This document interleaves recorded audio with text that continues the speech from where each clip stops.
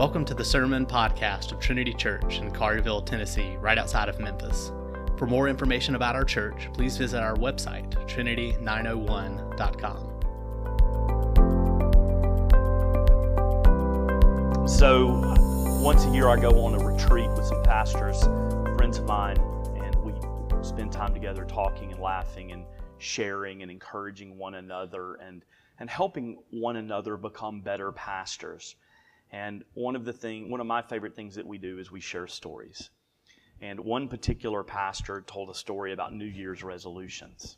And he said it was the last week of December in 2019, and some of the elders of the church got together. And the pastor said, "Men, I've been given these great theological works, things that I have wanted for many years. My wife got them for me as a surprise. My New Year's resolution is that I am going to read every single one of these books. Big, thick books." One of his elders looked at him and he said, "Oh goodness, my wife has been on me for years regarding these projects around the home. My New Year's resolution is that I'm going to knock out that list. I'm going to take care of every single thing that she has asked me to do." And the third gentleman, an elder in the church, said, "I am going to run a marathon in 20. I am going to do it."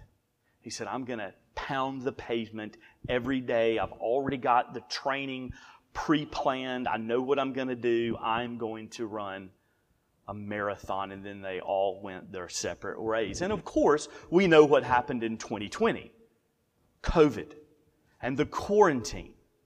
And at some point towards the end of 20, they got together and the pastor said, "Hey guys, how did we do on our New Year's resolutions?" And so the one who said he was going to run a marathon said, "Guys, I have a great excuse. I got COVID. And my lungs were weak, and I was sick, and I couldn't do it. And besides that, they canceled all the marathons. So I couldn't have run it even if I had wanted to. So I feel good about the fact that I did not carry out my New Year's resolution." And so the pastor looked to the other elder, and he said, "How did you do?" And he said, "Well, Pastor, it was a run on Lowe's and Home Depot when the quarantine hit. I couldn't get all the supplies that I needed in order to carry out my New Year's resolution." Pastor shook his head. And then they turned and they said, "How did you do?" He said, "Well, I read every last page." And they looked at him in astonishment, a little bit of shame because they were not able to carry out their New Year's resolution. Then he started laughing and he said, "No, I actually read the last page of each one of those books so I could say to you, I read every last page." He said, "I don't know what my excuse is. I just was not able to read the books. I was not able to live up to my New Year's resolution." And I think that story is something we can all resonate with, because more often than not, we don't live up to our resolutions that we make. The good news for us this morning is that we have a Savior, we have a Redeemer who has made a resolution and He kept it. And He kept it for me and He kept it for you. And that's what we're going to look at this morning in the Gospel of Mark. Let us pray. Lord God, may Your Word open our eyes to see, our ears to hear, so that we may know You in a clearer fashion. Father, enlarge our trust. Give us greater faith.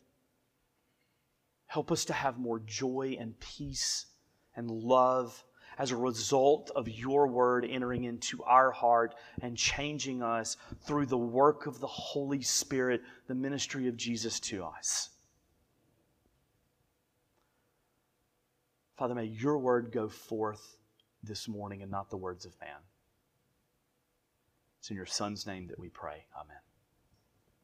So we are working our way through the Gospel of Mark, chapter by chapter, verse by verse. We return to chapter 11, but if you will remember from a few weeks before Christmas, Jesus had turned and He was making His way to Jerusalem. He was a man on a mission. And we know that it is a pivotal point in the Gospel of Mark. He has written it in such a way to lead us to this turning point and help us understand the necessity and importance of Jesus ascending the hill to Jerusalem. Now remember, that is how the Old Testament ends. The Old Testament ends asking the question, who will take Jerusalem and save God's people?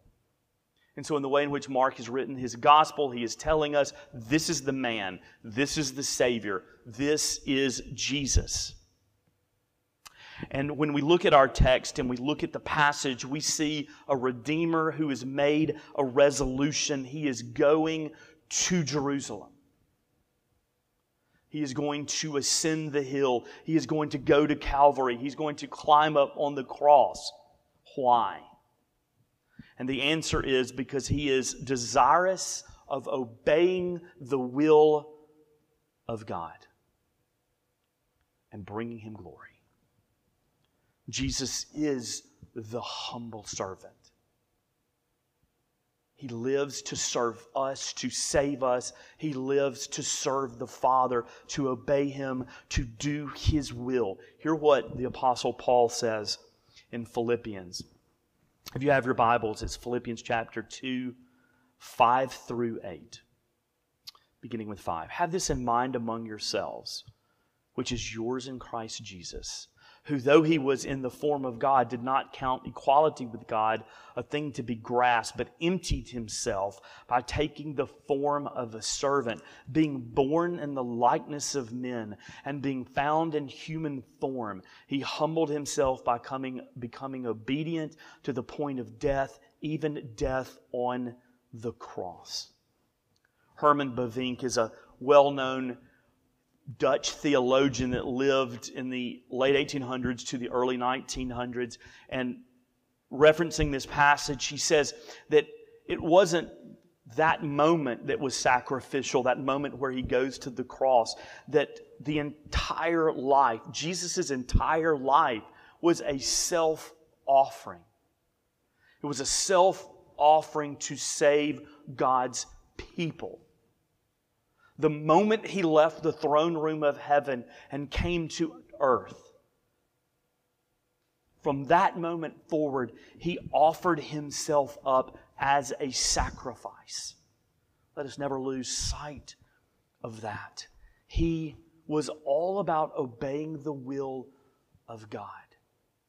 Jesus wanted to serve the Father. He wanted to worship Him. He wanted to glorify Him. He wanted to love Him by being obedient to Him. Jesus has come because Jesus knows and understands that the Father loves His people and that the Father has a plan expressed through covenants in order to save His people. And Jesus agrees to go and Jesus agrees to do so that these covenants can be fulfilled. He is all about the Father.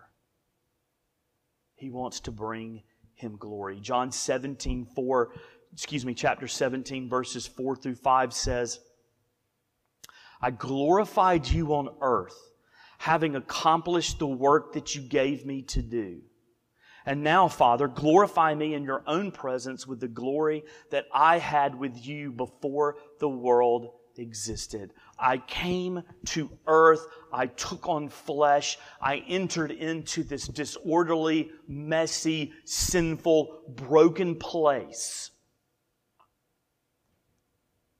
I served the people that belong to you with my very life. I drank the cup of wrath. I took their punishments. I did all of this so that you would receive all the glory. That's who our Savior is. That's who Jesus is. When we see Him on that donkey entering into Jerusalem, we read and think about Him, and in our hearts we are in awe. What a Savior we have. What a Redeemer that we have in this King who sits upon this lowly animal. He is doing this for us. He's doing this in obedience to the Father. He's doing this to bring glory to our God. So as we stare down the calendar through the days of 22, we have the whole year in front of us. We ask ourselves as believers, what do we do? What do we do for our Lord and Savior Jesus Christ? How do we worship the Father, the Son, and the Holy Spirit in 22? In Mark chapter 11, verses 1 through 10, verses 1 through 11 gives us a great recipe that we serve and we love and we worship and we glorify God. There's nothing greater that we can do in 22. I didn't mean for that to rhyme. There's nothing greater that we can do in 22 than to worship the God who sent His Son on the donkey's back for us. To give the Father and the Son and the glory they rightly deserve, and to obey Him. Jesus glorifies God and He obeys Him. And so in 22, we worship God and we obey Him. Through obedience, we bring Him glory. Something to consider as 22 unfolds for Trinity. Worship and obedience to a God who has loved and served us well. Second thing, I want you to see the peaceful procession. Jesus enters into Jerusalem on a donkey. When you think about Jesus and you think about that He is the Son of God, that you think about that He is the Word that has come in flesh, and then you step back and you think about the disobedience of Jerusalem. You think about all the various ways in which they failed the covenant. You think about their disloyalty to God. You think about the Roman Empire that is in control at the time and how they have a complete disregard for God's people. From a human perspective, you might think, I want Jesus to take Jerusalem with an army to conquer the Roman people and to establish His kingdom. I want Jesus to show His might and His power and His authority and His rule and His greatness and His strength. I want the people of earth to understand exactly who He is and why He has come. And Jesus does not do that. He enters Jerusalem on the back of a donkey. The back of a donkey. Why? Well, in order to understand that, you have to understand the Old Testament. And if you are reading the Old Testament, if you decide to read through the Old Testament in 22, you're going to come to the very end. You're going to come to a prophet named Zechariah. And so if you're familiar with the story of Israel, they are in exile because of their covenant disobedience, their covenant disloyalness. And they've been sent into exile. In other words, they're away from the temple. They're away from the presence of God. Their promise of a Davidic kingdom with the Davidic son on the throne and God bringing blessing and peace seems to have been dashed because they are far away serving other kings and other rulers and other nations. But God has made a promise to them. I have not forgotten my covenant with you. I'll bring you back. In the latter part of the Old Testament, the Jewish people are allowed to return to Jerusalem, and they are allowed to rebuild the temple. Here we go. Here we go.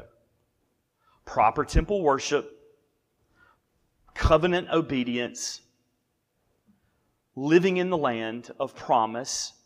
The recipe is there for God to respond to His covenants and bring blessedness and bring about the kingdom and bring about the eternal Son of David, the kingdom of God in all its fullness. It's lining up,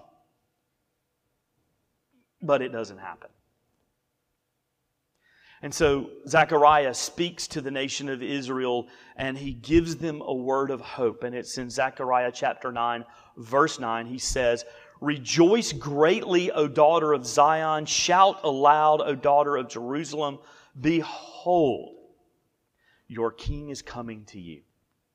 Righteous and having salvation is he. Humble and mounted on a donkey, on a colt, the foal of a donkey." Zechariah, speaking on behalf of God, is giving them a word of hope. He is telling them that at some point in history, your king will come.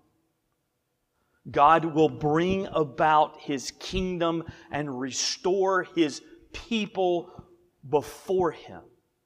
Bring them into perfect peace.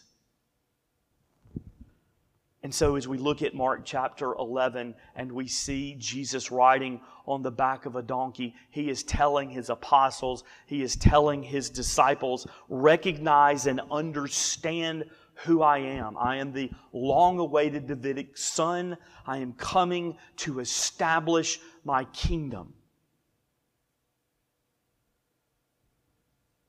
It's interesting. I always read this passage as a child in this fashion. All of Jerusalem comes out to greet Him. He is seated on the donkey, which means He's coming in peace. And they get it. And they love Him, and they are worshiping Him. They're crying out, Hosanna. The disciples get it. They're by His side. This is a royal parade. Isn't this incredible? Isn't this awesome? We would take the palm branches and we would wave them and we would rehearse the scene as children.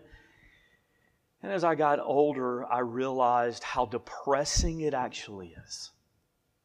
Yes, Jesus is the Davidic king who is on the symbol of peace, the donkey, and He is coming in fulfillment of the prophecy. He is coming to deliver His people. Yes. Yes, yes, and yes. But think about this. Those people who are praising Him, who are laying their palms down on the ground, in a matter of hours, what will they say? Crucify Him. They will turn on Him like that. Most of them. But there's something more. The disciples who are surrounding Him, who are walking with Him to Jerusalem, in a matter of hours, will not only scatter, but deny Him. I don't know who you are. No. Not in His company. Not one of His. And so Jesus is sitting on this donkey. He's entering into Jerusalem, and He knows this. This is not a grand royal procession. This is not a grand royal parade by any stretch of the imagination. Here is a lowly servant riding on a donkey, knowing what is in front of him, including the cross, serving us. Realizing these people will turn their backs on Him, realizing the disciples will give up, realizing that they will deny Him.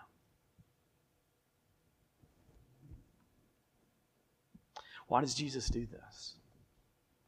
Why does He undertake this procession?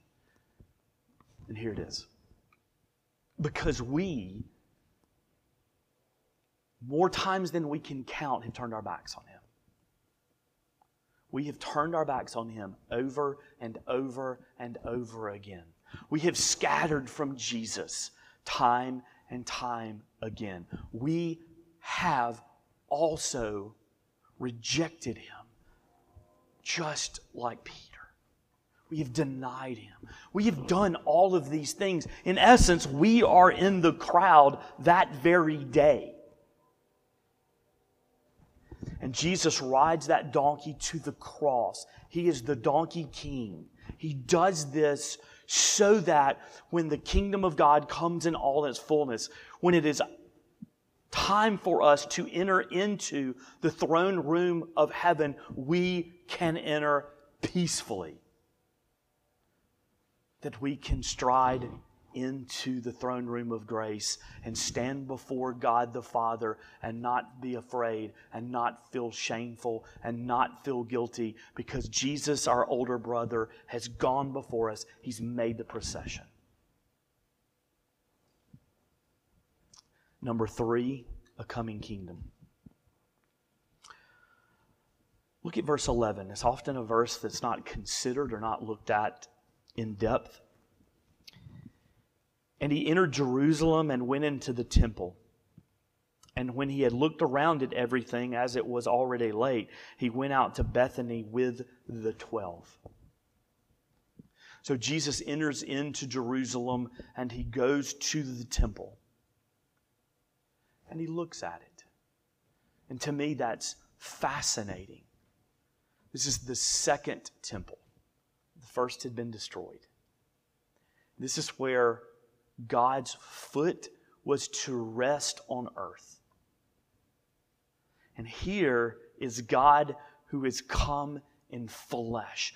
There's great fulfillment in this. In Jesus, the Word that has come in the flesh, going into Jerusalem and standing near the temple and looking around. Now think about this. As he's looking around, Israel is not what it's supposed to be. Where is the great Davidic king? Where is the proper temple worship? How come this temple is not as glorious as the first temple? And there's the Roman Empire ruling over Jerusalem. And as we think about this passage and we fast forward to 2022, we come to the realization that that temple is gone. And guess what? The Roman Empire is gone.